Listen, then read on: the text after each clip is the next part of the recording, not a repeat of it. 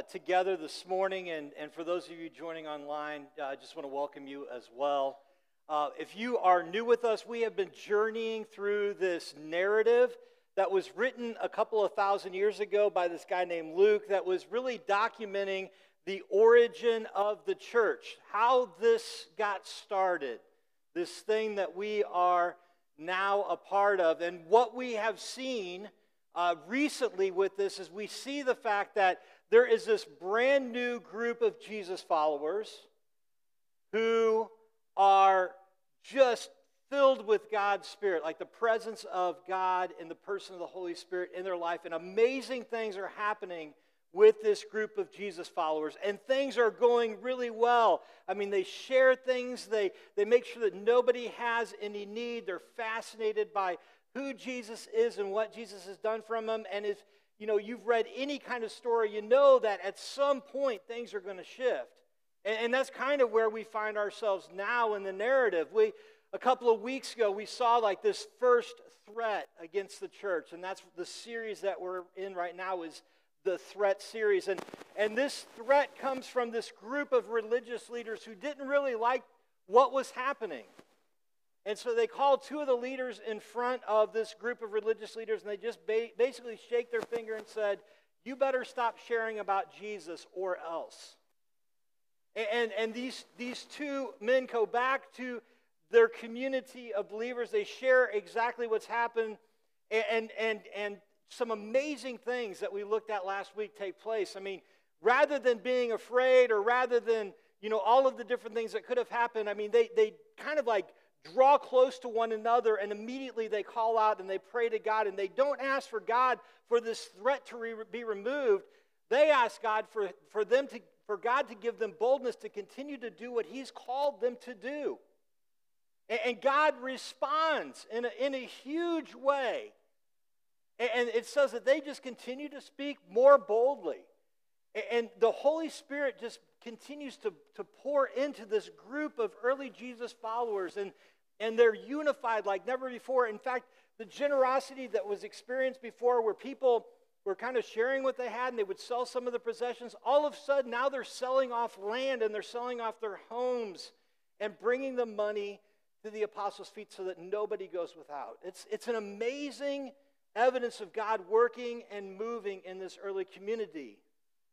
And that kind of leads us where we are this morning to the passage we're going to look at. And we're going to see a different threat this morning, not one that comes from without, but one that threatens to come from within. And if you're new or you've not picked up one of these, we have these Acts journals. They're in the seats, probably in front of you, underneath there in the rack.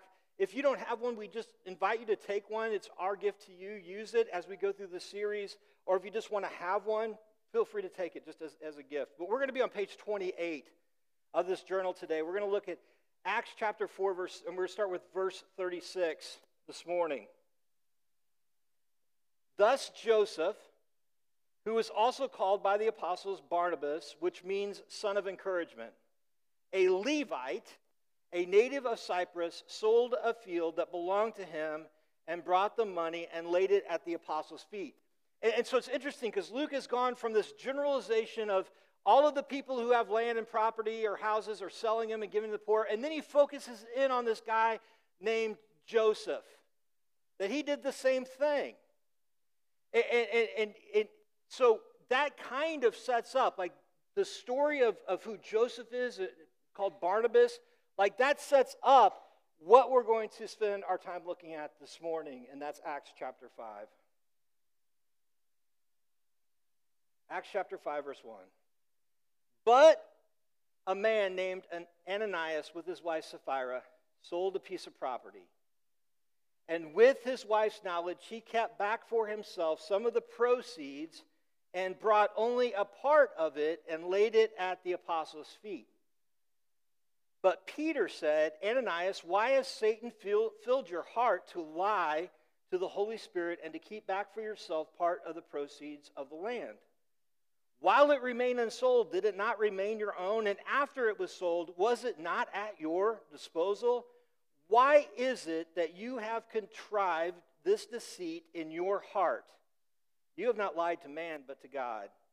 When Ananias heard these words, he fell down and breathed his last. And great fear came upon all who heard it. The young men rose and wrapped him up and carried him out and buried him. After an interval of about 3 hours, his wife came in, not knowing what had happened, and Peter said to her, Tell me whether you sold the land for so much. And she said, "Yes, for so much." But Peter said to her, "How is it that you have agreed together to test the Spirit of the Lord? Behold, the feet of those who have carried your husband are at the door, and they will carry you out." Immediately, she fell down at his feet and breathed her last. Then, when the young men came in, they found her dead, and they carried her out and buried her beside her husband. And great fear came upon the whole church and upon all who heard these things. Happy Mother's Day.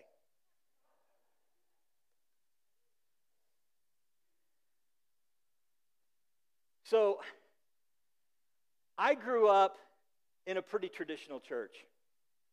And there were some really good things about that, and there were some challenges associated about that. But one of the really good things was kind of like when I was a little kid, the Sunday school thing that we grew up in. And what was interesting about that Sunday school culture is that as a kid in our Sunday school class, sometimes we would sing these songs that would line up with different Bible stories. And there was a song about only a boy named David, and there was a song about, Peter and John, and they went to pray. Somebody thought it was a good idea to make this story a kid's song. Has anybody ever heard the Ananias and Sapphira song? Like, nobody in the first service had heard this. Is it the same here? Man, I grew up in like a really alien place. All right, well, they coerced me to sing this song in the first service. So I'm going to curse you with this morning, so don't hold this against me. So this is the song that we learned with this story. It went something like this. Ananias and Sapphira got together to conspire a plot to cheat the church and get ahead. They knew God's word and did not heed it. Tried to cheat the Holy Spirit. Peter prophesied it, and they both dropped dead. Ugh! Oh, that's not all. God loves a cheerful giver. Give it all you got. I kid you not. That's how that song went. I mean, imagine a group of first through third graders sitting in a classroom. There's like 20 of us.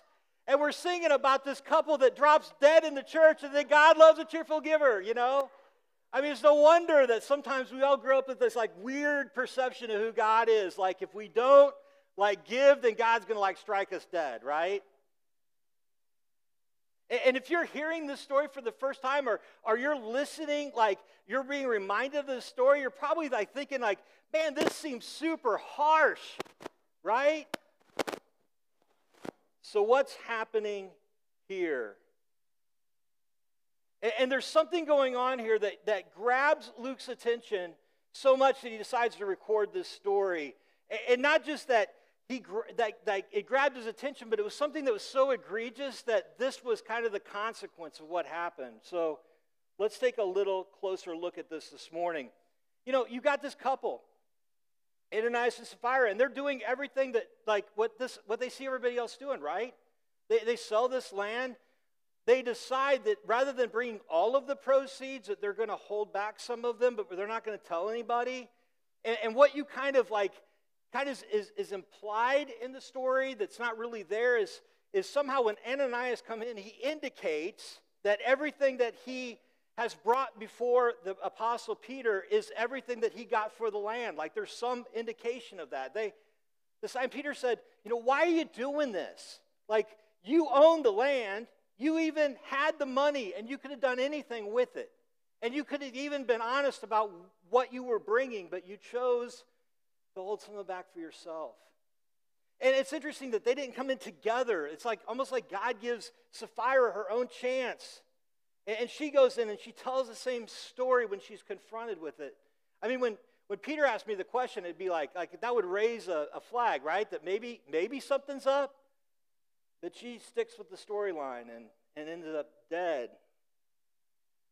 And what seems to be going on here is Luke has taken the story of Joseph, or Barnabas, right? He starts with that story. And it's almost like he's pointing out what Barnabas has done and what a great story of generosity.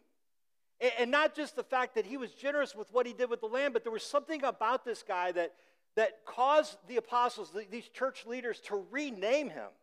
I mean, back then names meant something, and he went from Joseph to son of encouragement, Barnabas. I mean, what a remarkable person. And Luke is contrasting kind of what Joseph did, who Joseph was, and what Ananias and Sapphira attempted to do, and how this was threatening to the church. I mean, doesn't everyone want the reputation of Barnabas? And here's what I think we see happening in here. Ananias and Sapphira wanted to look good to others. And so they pretended to do and to be something that they weren't. There's a word for this. And maybe you've heard this word and maybe you haven't. It's hypocrisy. And what hypocrisy is basically it's pretending to be someone you're not. The word kind of the origin of this word is a Greek word. It comes out of the theater, like the Greek plays, and it would be the idea of somebody that's playing a part or playing a role. And you may ask yourself, well, why is this such a threat? Like, why this kind of thing? What is so threatening about this? Let me ask you this question. If I could ask you, what is the number one criticism of those in the church today, what do you think that criticism is? They're all a bunch of hypocrites, right? They don't practice what they preach, and unfortunately, we have a reputation of pretending to be something we're not. And would there have been anything more damaging to this new group of believers than to have a community of people who are pretending to follow Jesus while in reality all that they're doing is just living for themselves? And let me be super clear on something before we go further, because I don't want to get this confused and I don't want this to get lost. There is a big difference and a huge difference between being a hypocrite and following Jesus while you're still struggling with sin. Because here's the truth. All of us struggle with sin. And all of us will continue to struggle with sin on this side of heaven. Paul, the Apostle Paul, who we're going to hear a lot about in the weeks to come, wrote this in Romans chapter 7, verses 18, 19. He said this, "For I know that nothing good dwells in me, that is my flesh. For I have the desire to do what is right, but not the ability to carry it out." You hear the struggle? "For I do not do the good I want, but the evil I do not want is what I keep doing." I mean, that's Paul. Wrote most of the New Testament. Do you hear the wrestling and the struggle that he has with sin in his life? In our wrestling with sin and knowing that we will never be perfect until Jesus comes again doesn't give us a pass or an excuse to keep on sinning.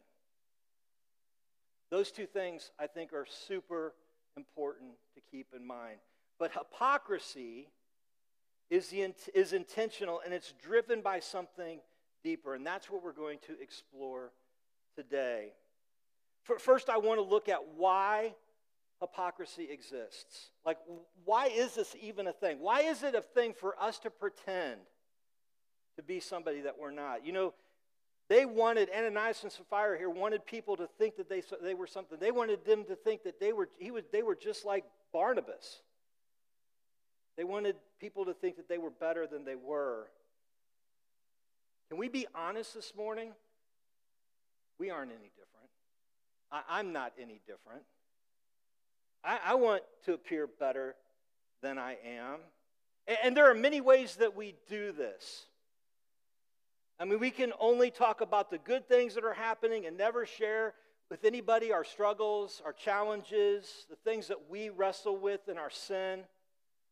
We can use religious talk and phrases to keep others kind of at arm's length. And sometimes it gives us the appearance of being closer to God when there's a different reality. And we can project an image that we think people want to see, something that makes us look good. I mean, that's really what our whole culture is about, right? I mean, our whole culture is about elevating our status, elevating our persona. I mean, there's a whole social media platform that's based upon this. Make yourself look good to others. I mean, there's filters in Photoshop. I mean, I've got a friend on Facebook that's about my age that uses this filter. I'm like, you look nothing like that in person. And here's the crazy part. We know that we're messed up, and we know that everybody else is messed up, and yet we continue to put up a front, and we continue to create this persona. Why do we do this? Because we don't want people to see the real us. And really at the core of that, there's two things that drive that. There's pride and there's fear. Pride says we want to be seen better than we are, and we want to elevate ourselves. And fear says we don't want people to see us for who we really are and what we really do. And at the core of this, like what underlies that, like the pride and fear thing, is our effort to try to redeem ourselves, to save ourselves. If we could just look good enough and act the part, we say the right words, and we dress the right way, and we go through the motions, we raise our hands at the right songs, no one needs to know what's really going on. No one needs to know who we really are. It's why Jesus was so critical of the religious leaders. I mean, this is what they did. This is why he was so hard on them. Listen to what he said in Matthew 23, verses 3 through 7. He's talking about the religious leaders. He says, "For they preach, but do not practice. They tie up heavy burdens, hard to bear, and lay them on people's shoulders, but they themselves are not willing to move them with their finger. They do all their deeds to be seen by others, where they make their phylacteries broad." Now, a phylactery, if you don't know what that is like, it was something, a little container that contained scripture that often they would tie around their head. "And their fringes long, and they love places of honor at feasts and the best seats in the synagogue and greetings at the marketplace and being called rabbi by others." I mean, they're all into people noticing and seeing them. And here's the thing. Here's at the core of why hypocrisy exists. We want the reputation of transformation without the process of transformation. We want the reputation of transformation without the process of transformation. So what we do is we project a false image of ourselves. So that's why it exists. But what does hypocrisy, what does it do? Really what it does is it produces two things: hiding and judgment. Hiding or judging. And our tendency when we are in this place of pretending to be something that we're not, we tend to hide or disguise who we really are. And we do this in a couple, I want to show a couple images of this. One is that we tend to fill in the cracks. In this time and in the centuries that would follow, sculptors would often carve sculptures out of marble or granite or something like that. And frequently in the process of sculpting, they would either damage the stone or they would find cracks or crevices in the stone that they just couldn't take out because it would affect the shape. And so what they would do is they would fill those cracks with wax so that it would look perfect. You could no longer see the cracks. And that's often what we do in our lives, is we attempt to hide or cover up what's broken. in our lives. We never talk about what we struggle with. We always appear happy. When, like, we're just devastated and we're inside and someone asks you how you're doing, you just say, I'm fine, I'm good. Or worse, we use religious activity in place of our relationship with God. The second image is this, and this is really where the theatrical idea is, that we put a mask on. We wear a mask to project an image that we think that other people want to see, and so we try to become somebody that we're not. And because people will not, because we're afraid that people won't approve or like who we really are, like the real us. It's like we become religious catfish. Familiar with the term catfish? Like, the only reason I know this is because I have a 16-year-old daughter. And the catfish is somebody who pretends to be somebody on social media or on a dating platform, and they're really like a completely different person in order to lure somebody in. I mean, that's essentially what we do. We just become religious catfish. Rather than allowing the Holy Spirit to do what only He can do in our lives, we simply try to cover up who we really are. And we put on our Sunday faces, or we project an untrue image or picture of how things really are in our lives. Image becomes everything. And this is more than just simply wanting to be liked. What it's really at the core, what it's trying to say and do, you're trying to say and do all the right things without really surrendering and submitting yourself to the only one who can truly change you. And ultimately, what hypocrisy produces is self-righteousness. And being self-righteous, in other words, thinking that somehow you can just be good enough for God in and of yourself by what you do, being self-righteous is exhausting. And ultimately, it's powerless and it's fruitless, and no real change takes place because you cannot save yourself. And the most damaging thing about self-righteousness is that what self-righteousness produces is becoming judgmental. We become judgmental. We make ourselves feel better, and we justify our own mess and brokenness by being quick to point out the mess and brokenness of others. And Jesus warned against this in Matthew chapter 7, verses 1 through 3. He said this, he said, "Judge not, that you be not judged.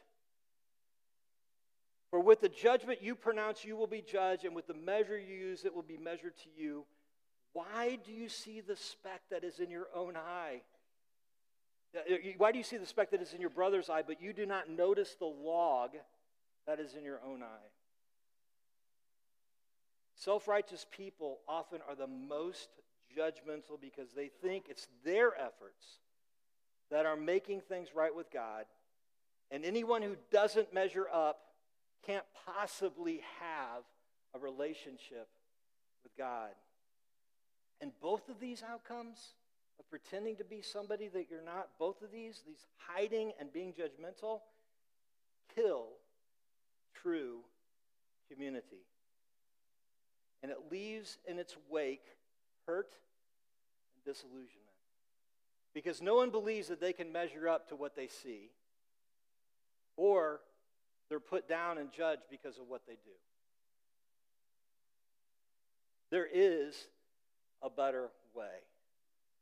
Like how is hypocrisy eliminated? Like, how do we eliminate hypocrisy? Let me suggest this. We have to embrace the gospel. The reason this exists, the reason hypocrisy exists, is an incomplete understanding or an incomplete application of the gospel, of what Jesus has done for us. Because again, oftentimes when we see the gospel, we think it's just the beginning point of our relationship with God. And it's so much more. I mean, the gospel is everything. The message of the gospel is this: our sin separates us, all of us, from God, and the consequence of our sin is death. And there is nothing that we can do to fix it. Our relationship with God cannot be restored by just doing good or trying harder.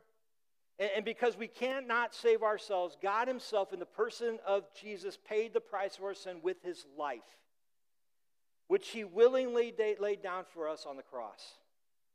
And he rose from the dead. And because of his death on the cross and his resurrection from the dead, he conquered both sin and death. And Jesus' sacrifice offers us an opportunity for our relationship to be restored with God, simply by accepting this free gift and acknowledging Jesus as our Savior and Lord. It's that simple. And when this happens, when you do this, when you experience this, you are completely forgiven of everything you have done and everything that you will do. And not because of what you've done or because you're worth it, but because of what he has done for us. And what this means, and I want you to catch this, because this is where this hits the heart of hypocrisy. What this means is when the only one who matters, God, sees us, he sees the perfection of his son, Jesus. Like every time, when you've accepted him, every time God looks at you, he doesn't see your mess and your brokenness. He sees the perfection of his son, Jesus. That's amazing. That's incredible. And Jesus accepts us where we are. You don't have to try to clean yourself up or get right with God before you make this decision. He accepts us in our brokenness and our mess, but at the same time, he loves us too much to leave us in our brokenness and our mess. And so what he does is he gives us the person of the Holy Spirit to dwell in us. And the Spirit is the only one who brings this transformation. This true transformation that makes us more like Jesus. It gives us the ability to start to follow him. Doesn't mean that we're perfect. It means that we continue to wrestle with sin because of the Holy Spirit. And he does this from the inside out. I mean, the Holy Spirit doesn't start with this list of behaviors that we've got to fix. I mean, not just behavior modification or just moralism. What the Spirit does is the Spirit begins to change us from the inside out. What that means is he doesn't deal with our behaviors. He changes our identity. He makes us sons and daughters of God. And this is why this is so important. It means that our value and worth is not found in what we do or what we don't do, or what we have done or what we will do. It's in the one who loves us. Like our value is in the fact that we are loved by the God of the universe. And when we begin to grasp this and embrace this and live like this, it frees us from pretending to be something that we're not. It frees us from hypocrisy. We don't have to put on a mask or hide our imperfections because the one who matters most loves us regardless. There is nothing you and I can do that can separate us from his love. Our identity isn't in what we do or don't do, and it's certainly not in what other people see in us. And what this does is when a community of people begin to do this, that frees in us is it frees us to become a gospel community. It frees us to become a sincere and transparent community. And the reason I chose the word sincere is because the word sincere literally means without wax. We don't have to live with wax any longer. We don't have to fill in the cracks any longer. We can be open and honest and transparent about our struggles with one another. We don't have to hide anymore. And one of the things I love about the Bible, and why I really believe that it is the Word of God, is because the Bible isn't afraid. The authors, the ones who are inspired by God to write the Bible, isn't afraid to point out the flaws in those that we would consider spiritual heroes. And it does it quite frequently. I mean, some of the men and women in Scripture that I look up to most, the Bible always kind of shows their cracks. Some of them are pretty big cracks. And I think it does this for two reasons. I think, one, it's a stark contrast between Just the characters of the Bible and the person of Jesus, because Jesus is the only one that was perfect. And the second one is, I think what it does is it begins to make the characters of the Bible, the ones that we hear stories of, it makes them extremely relatable. Like, I can see myself in some of these characters. Like, I can relate to some of Peter's struggles. I can relate to some of the stuff that you see in the other major, like, it makes them relatable. There's a guy I kind of listen to on occasion who's got a church in Colorado. His name is Jim Bergen, and I heard him speak at a conference years ago. And Jim described the kind of community that he saw his church being, and he described this as a kind of a Me Too community. And the way he defined that was, whenever anybody would come up and just talk about the stuff that they were wrestling with in their life, whatever their sin was, whatever brokenness was coming out in their life, whatever that struggle was, they had developed a culture and a language where they just basically said, you know what, me too. I really struggle with, pride. Yeah, me too. Or I really struggle with, really showing love to my wife. Yeah, me too. Whatever that is, that idea of a Me Too community, and what I love about what God has brought here, what God is creating here at South Point, is I believe that we reflect some of that. I think that we have kind of a Me Too community. I mean, I can have conversations with people in the hallway, and it's amazing to me, or in our small group community, whatever that is, and it's amazing to me how quickly people feel willing to be able to share the cracks. They don't feel like they have to wear masks. And man, I hope that we continue to grow in that. I'm not saying that we've arrived, but I'm saying I hope that we grow in that. It's so liberating and freeing to know that, man, because I don't think I could do what I do if I lived in if I was a part of a church that I felt like I had to hide who I was. Because I'm going to tell you right now, there are a lot of cracks. There are a lot of cracks.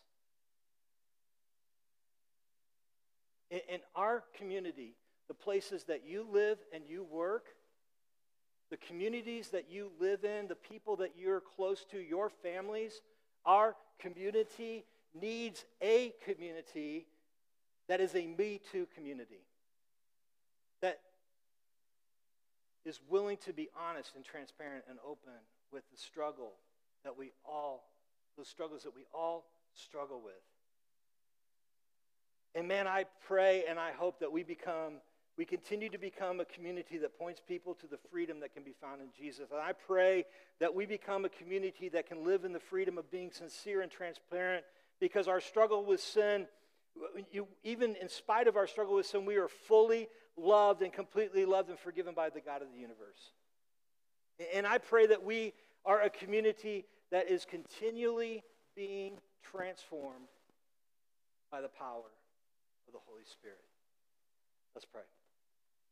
Father, you are awesome and you are good. And Father, I am so grateful that because of Jesus, we can have this amazing freedom, that we can be vulnerable, that we can be transparent, that we don't have to hide who we are, because we know that we're fully loved by you. Father, I pray that you would continue to work in us as a church, that we would continue to strip away the layers, that we would tear off the mask, that we would let the wax just go away, that everything that we try to do to cover and hide would just go away, and Father, that we could be honest. That we can struggle together, that we can welcome anybody who wrestles with this. Father, thank you for the gospel. Thank you for how the power of it. Thank you for how it changes and transforms us. Thank you for your Spirit that continues to work in us to make us more like Jesus. And it's in his name we pray.